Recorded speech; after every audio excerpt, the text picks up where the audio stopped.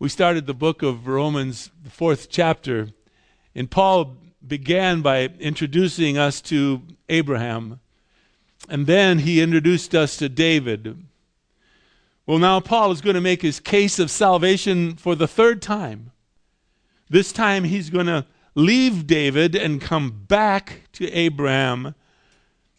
He's going to reason with his readers that Abraham was not right with God by either works or by circumcision, but by faith and faith alone. Now, I know sometimes some say that, John, you beat a dead horse to death. You keep on preaching the same thing over and over again. And I'm not here to say that. I believe that. How do I say this?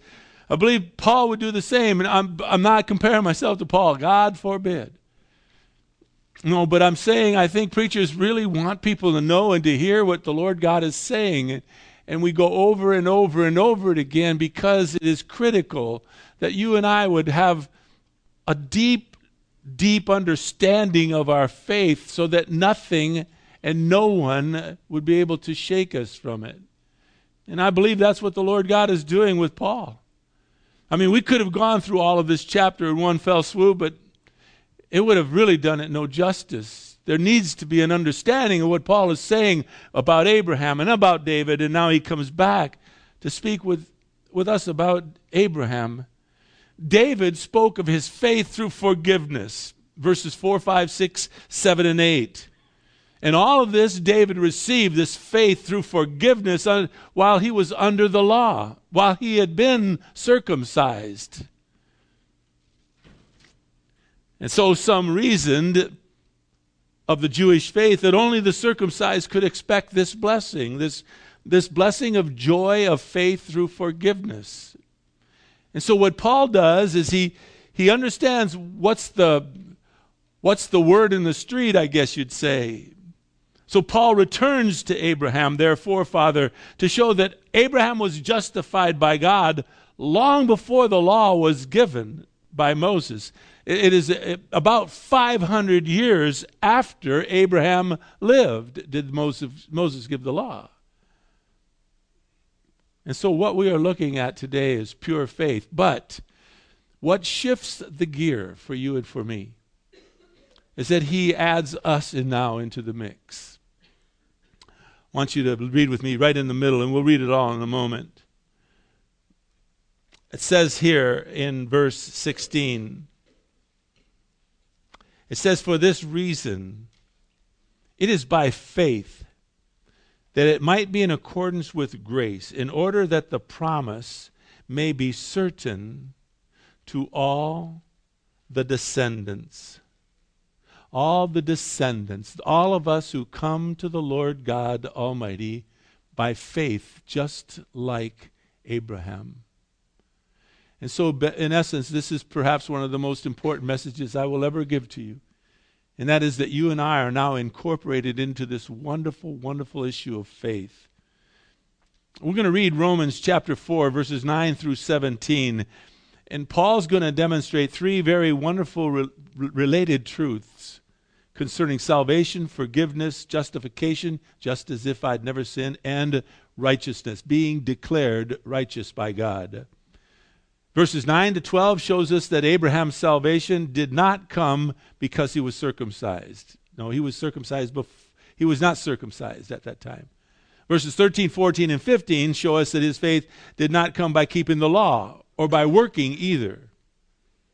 Rather, verses 16 and 17, which is the key, the very heart of this message, it came solely by the grace of God Almighty. And Abraham's faith was not in his faith. How have I said that before? Abraham's faith was in the coming Messiah.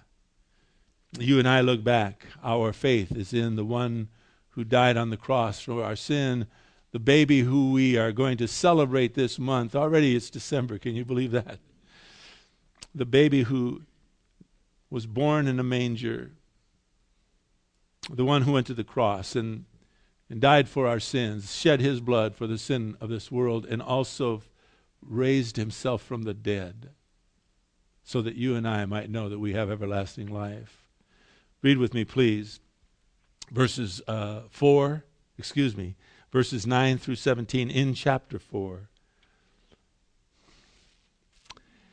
Is this blessing then upon the circumcised or upon the uncircumcised also? For we say, faith was reckoned to Abraham as righteousness. How then was it reckoned? While he was circumcised or uncircumcised?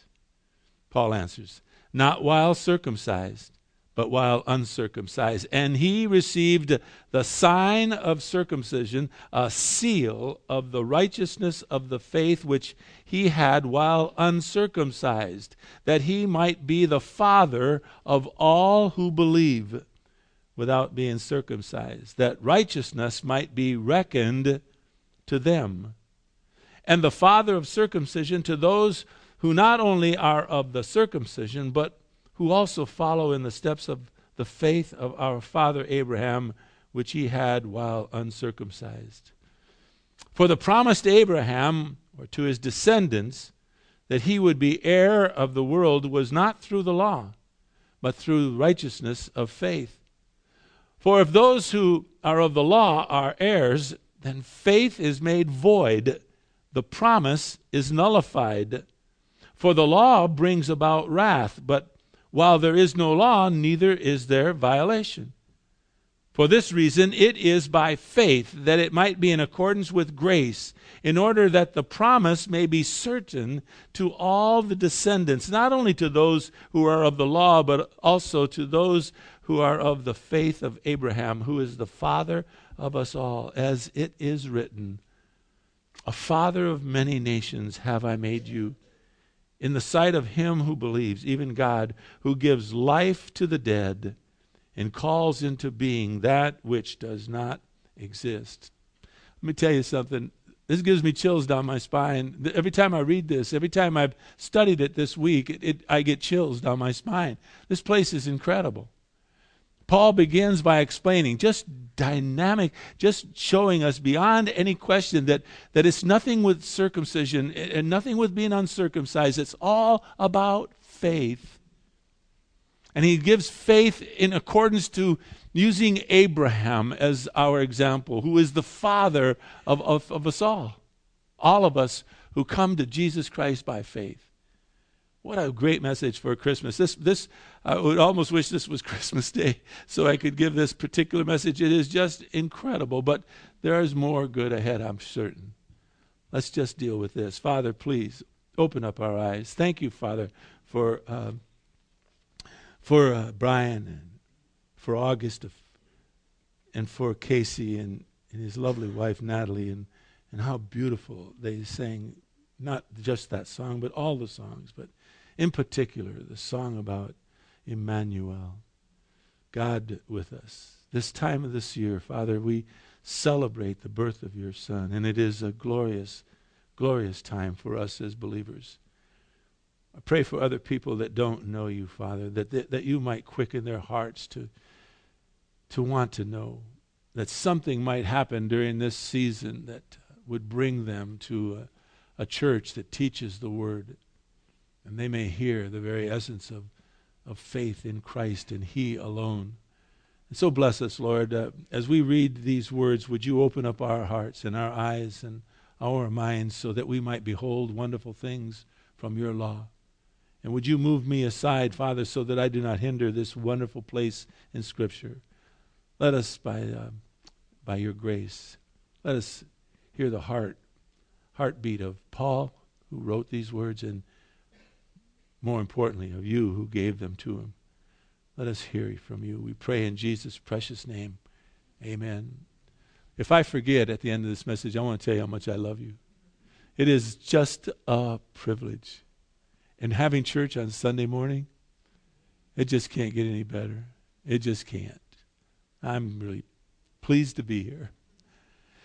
Well, in verses 9 through 12, Paul is going to teach us that neither Abraham nor anyone else was saved or received forgiveness through circumcision, here's what Paul anticipated, and it was true. He anticipated that the Jews were going to ask, well, if Abraham was justified by faith alone, then why did God come afterwards and demand that we be circumcised?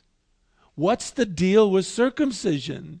You see, most Jews at that time going into the church were convinced that circumcision was the unique mark that set them apart from all other people. After all, they were God-chosen people. And so they were asking the Gentiles who were now coming into the church that you've got to be circumcised, because they were treating that like some wrongly treat baptism today.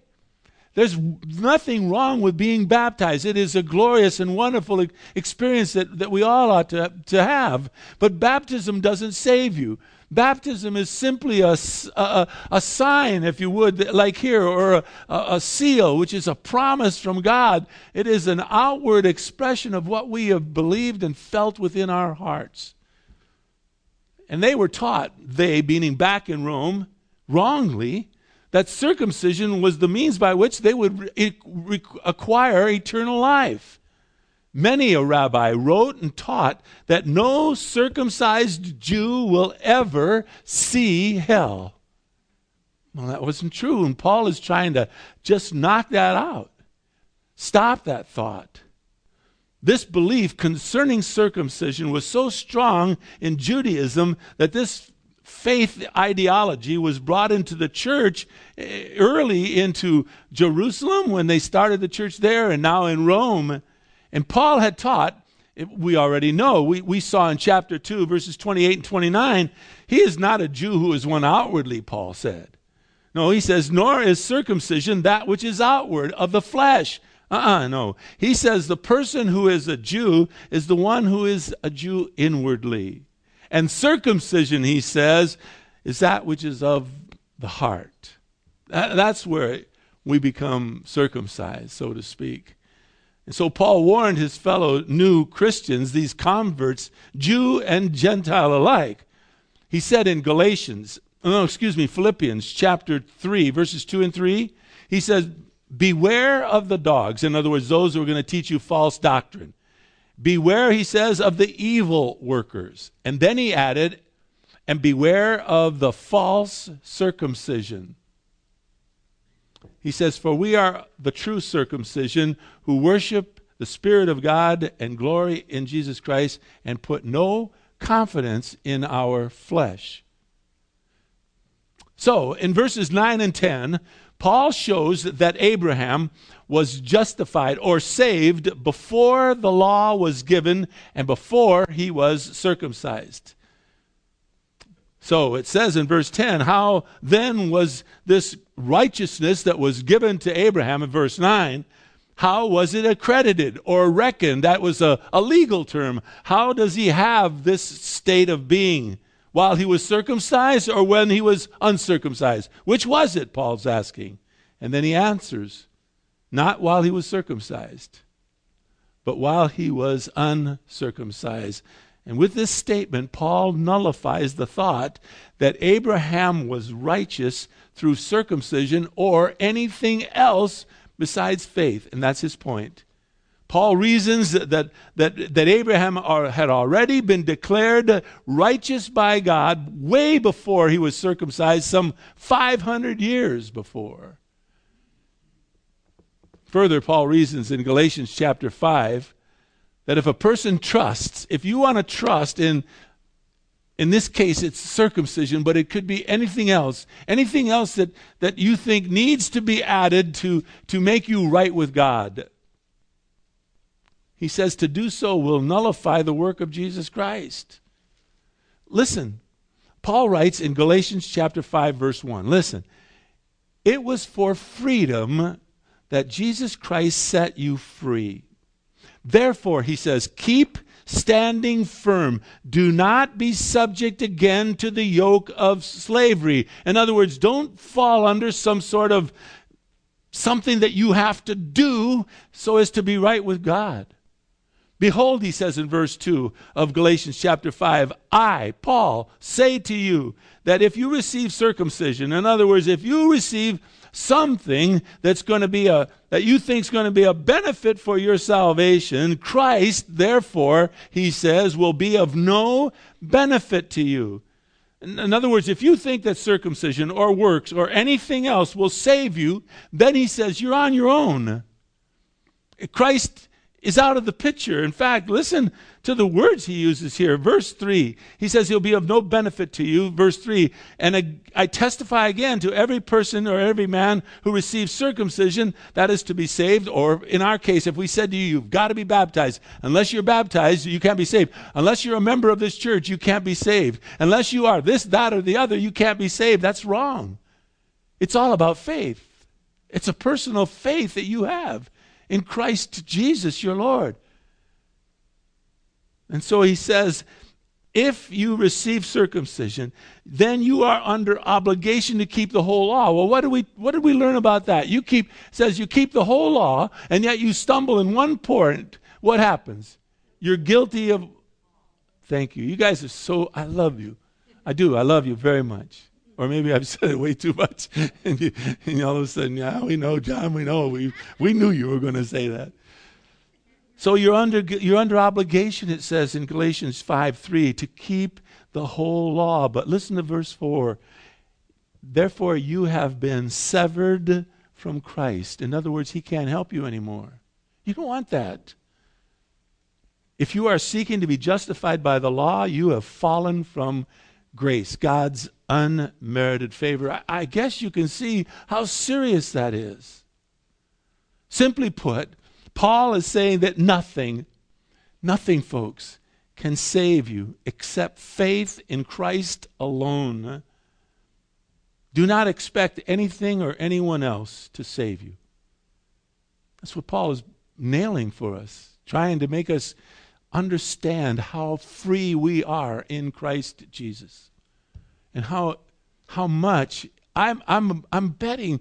Betting's probably a bad word, but I'm thinking he's doing this to set you free, so that you can just be liberated in your faith. So Paul's been saying Abraham's faith, accredited to him, it was a legal term, reckoned to him as righteousness. Verse 11 then says that God gave two things, a sign as well as a seal that Abraham received while he was uncircumcised. Verse 11, let me read it to you again. He received a sign of circumcision and a seal of the righteousness of the faith which he had while uncircumcised, so that he might be, we're included, the father of all who believe. That's you and me.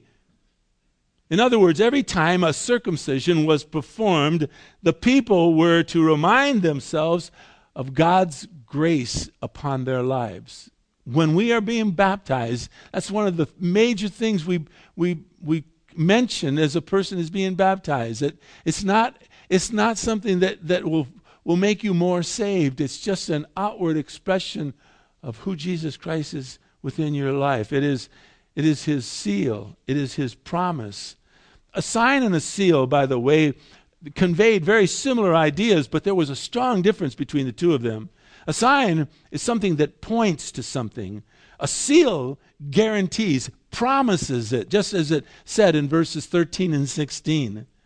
And so in verses 11 and 12 informs us that Abraham was not just the father of the Jews, but he was the father of all who would believe, all Christians.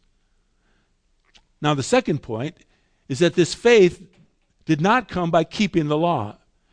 The promise, verse 13, the promise to Abraham and to his descendants was that he would be the heir of the world, not through the law. No, he was going to be the heir of this world through the righteousness of faith. In other words, the promise that God made to Abraham was a promise that was to be carried on throughout his life, through faith, not the law. The promise involved a land that the Lord was going to give him, people, so many that they would be like the stars in the heavens, a blessing that they would bless people and the people would bless them, and ultimately a redeemer. the Messiah, would come through their line and save them. Watch what Paul says about this promise. In Galatians chapter 3, verse 8, he writes these words. The Scripture, in other words, this. But he's talking about Old Testament. The Scripture, he says, foreseeing that God would justify the Gentiles by faith. This is Galatians 3:8. In case, is it up there? Yeah. Galatians 3:8, I guess. It says, the Scripture, foreseeing that God would justify the Gentiles by faith. Watch now. Preached the gospel beforehand to Abraham, saying that all the nations will be blessed in you, which led Abraham to say, as we mentioned last week, remember Abraham is taking Isaac in Genesis chapter 22. He's taking Isaac up to the mountain to be sacrificed. He's going up to make a sacrifice unto the Lord, and Isaac, who is a teenager, I believe, about that time, looks at his dad and says, Dad, now I see the wood, now I see the fire. Where's the lamb? Remember what Abraham said to him? You see, Abraham already had the gospel preached to him. He has, as it says in Galatians 3:8, foreseeing that God would justify the Gentiles by faith, he preached the gospel beforehand to Abraham. Abraham knew it all. He knew that there was going to be a coming Messiah. So what does Abraham say to his son Isaac? Isaac, he says, God is going to provide for himself a lamb for the burnt offering, my son. See, that gospel has already been preached. Abraham knew exactly what you and I was experiencing to some degree. I'm certain he didn't know it all, but the gospel was preached to him. So much so that he was assuredly said to his son, Son, don't worry. God's going to provide for himself a sacrifice. It's wonderful. Just wonderful. Then it goes on to verse 14 in Romans chapter 4. If those who are of the law are heirs, in other words, if you want to be an heir and you want to work your way there, then faith is made void. And the promise, this promise is nullified because it says in verse 15, the law brings forth wrath. It's what I've been saying week in and week out. I said to you, if you read this, the Word of God, and you start feeling really good about yourself, the Bible is really making you feel like you're a good person, you've misread it. You've got to reread it. It's not been written so as to make you feel good about yourself. The Bible was purely given to you and me so we would have instructions on how to live our lives and to see that we are hopelessly lost without a Savior. So it would bring us. It mentions in Galatians that the Bible is our tutor. It teaches us and brings us to faith in Christ. That's what the Bible is for. And so he says, but where there is no law, there is no violation. In other words, if only through the law that we become heirs of the kingdom of God. In other words, we can work our way then. We can work our way, I'm excited, we can work our way to heaven, then faith becomes empty and useless, and the promise that God made to Abraham, that God would provide for himself a sacrifice, has no effect. Remember what Paul said in Romans 3:20, because by the works of the law, he said, no flesh is going to be justified in God's sight. Because, he says, through the law only comes the knowledge of sin. Paul is making a strong, strong point, stating the effect of the law will only bring forth God's wrath. And if salvation is through the law, then you and I have no hope, because he's already taught us in the 3rd chapter that none of us are righteous, not even one.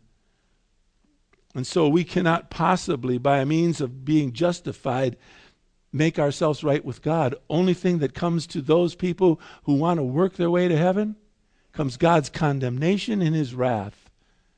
That's why we preach so hard at you here. Come to Christ. Come to Christ. Then in verse 15, Paul expresses his point to say, where there's no law, there's no sin. Well, basically what that is saying is, you've heard this statement, everybody does what is right in their own eyes. You know, have you not ever heard someone say, what in the world, you Christians, you're trying to move yourself into our bedrooms.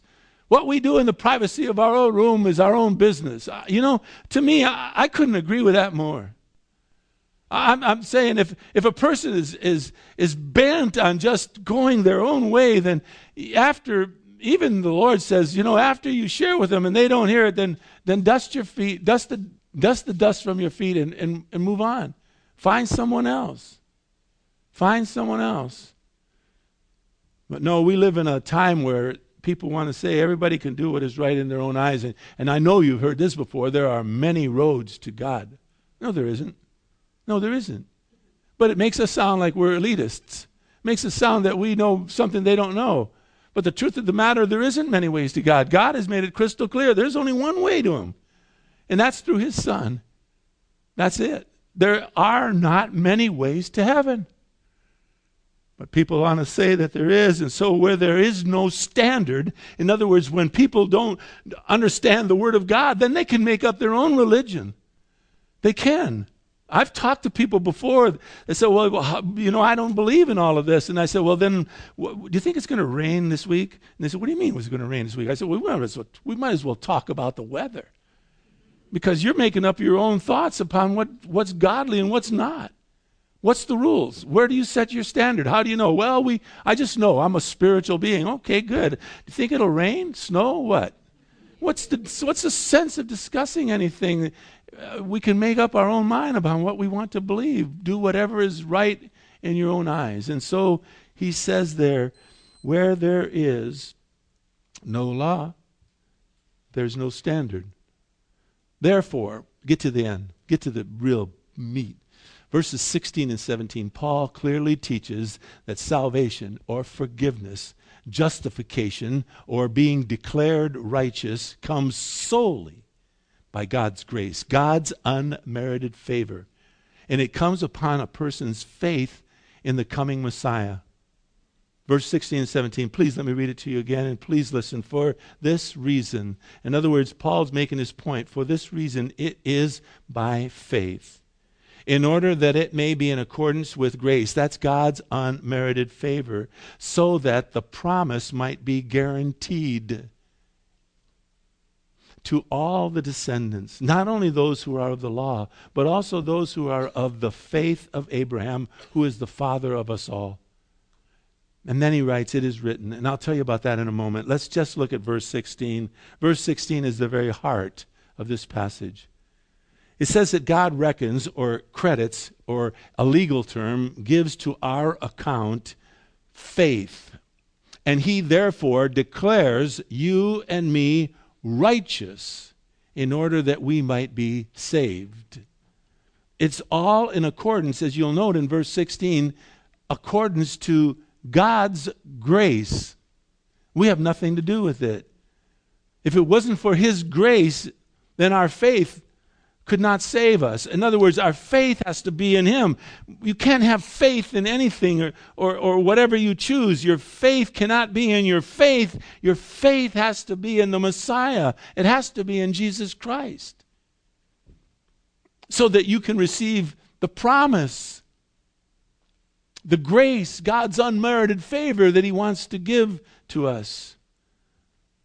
Faith, as some theologians teach, is another form of works. In other words, you have to have faith, and faith is a sense of works, and that's not at all true. Faith is trusting in what God said. I'm going to show you about Abraham in a second. But Abraham just believed. You know, when God came to Abraham and said, I want you to leave Hanan, and I want you to go off and to make a great nation. He didn't tell him where he was going to go. He didn't tell him how long it was going to take. He didn't tell him anything. And Abraham just believed God, and he went. And then later in Abraham's life, God came to him and says, I'm going to give you an heir, a son. You'll have descendants more than the stars in the heaven. And Abraham was 100 years old, and Sarah was 90. And he didn't say, that's not, you're at the wrong door. It's passed us by. He just believed God. You see, grace, God's unmerited favor, is the divine power that brings forth faith, that brings forth salvation. Look again at verse 16. it all might be in accordance with grace, in order that the promise may be certain to all the descendants, to all of us. We are a part of Abraham's heritage. Abraham was the spiritual prototype, if you would, of every genuine believer. Because Abraham did not trust in his own efforts. He did not trust in, where am I going, God? How am I going to do this nation? Do I need a team of people? What do I need? Do I need a committee? How do I get there? He just went because God said to him, go. And so he trusted, not in his own efforts. He trusted in God's gracious promise and grace. And now, as always, by the way, when Abraham in verse 16 became the father of us all, that is all who trust in our Lord, and that made Abraham's faith universal. It's not just for a few selected few people. It's universal. It applies to all mankind, Jew and Gentile alike, regardless of your racial background, your religious heritage, it matters not. And so Paul's defense is scriptural. He says, as it is written in verse 17. He refers back to Genesis chapter 17, verse 5, where God told Abraham, a father of many nations have I made you. The promise of Abraham was fulfilled in the sight of him in whom he believed, even God. Verse 17. Now, lest there be any doubt upon which God Paul was speaking about, he gives two wonderful qualifications. First, he says in verse 17, this God is the one who gives life to the dead. Well, we look at Ephesians and say, while we were yet dead in our sins, Christ made us live together. But the greatest example is Easter, when Jesus Christ rose from the dead. He gives life to the dead. Secondly, verse 17, this God is the one who calls into being that which does not exist. And of course, that takes us back to the very creation of this great world. We can go to Genesis 1:1, but the verse I would love to read to you is out of Hebrews chapter 11, verse 3. It says, by faith, we understand that the worlds were prepared by the word of God, so that what is seen was not made out of things which are visible. God created all of this out of nothing. Don't think about that too long. You'll get a tremendous headache. It's beyond it. When you think of the vastness of this universe, when you think of all of this and that our God holds it all in the palm of his hand, it's beyond me anyways. And when I read something like this, when he's made all of us, all of this out of things which are invisible, it is this God whom we love and we worship. This is the one that was laying in the manger, you know. That's why I think people are so against, no, I don't know why people are so against Christianity and the manger scene and all that. Except I think they're trying to just destroy this great nation of ours. Because we were built on Judeo-Christian values. And so they try to take out the very essence of our faith, and that's Jesus Christ. Listen, they can jump and shout and take every manger scene out of every place in the whole wide world. It won't bother us a bit. Because what we have isn't out there on the streets, it's in here. It's right in here. And what Paul is doing in this place in Scripture is trying to solidify that in you so deep, so strong, that nothing will ever shake you. That you will find your joy in whatever circumstance you find yourself. Father, we are a privileged people. By that, I mean, Father, we get to know you. We're at a church that doesn't want to compromise on that at all. In fact, we're at a church that insists upon it. Thank you for that. We're in a church that doesn't want our ears tickled. We go through the scriptures line upon line, and sometimes that's not easy. We come across difficult passages, and sometimes it takes time, but we've got plenty of time. We've got an eternity. Can't wait to hear what is going to be said once we get to be with you in heaven. Can't even imagine. I wonder if you'll let Natalie sing Emmanuel when we're there. Whatever, Father. We'll be content. We thank you for this place that you allow us to meet for this time. We pray that it is sufficient for us, and that if you have another place down the road, that you'll let us know. And that, Father, we will be faithful to follow your hand regardless. And so, Lord, bless us, please. Thank you for the music we had. Thank you for our chance to give financially to keep us going. And thank you for the word. In each case, we worship you through our singing and our giving and the study of your word. Bless, Father. Bless, please, in Jesus' precious name.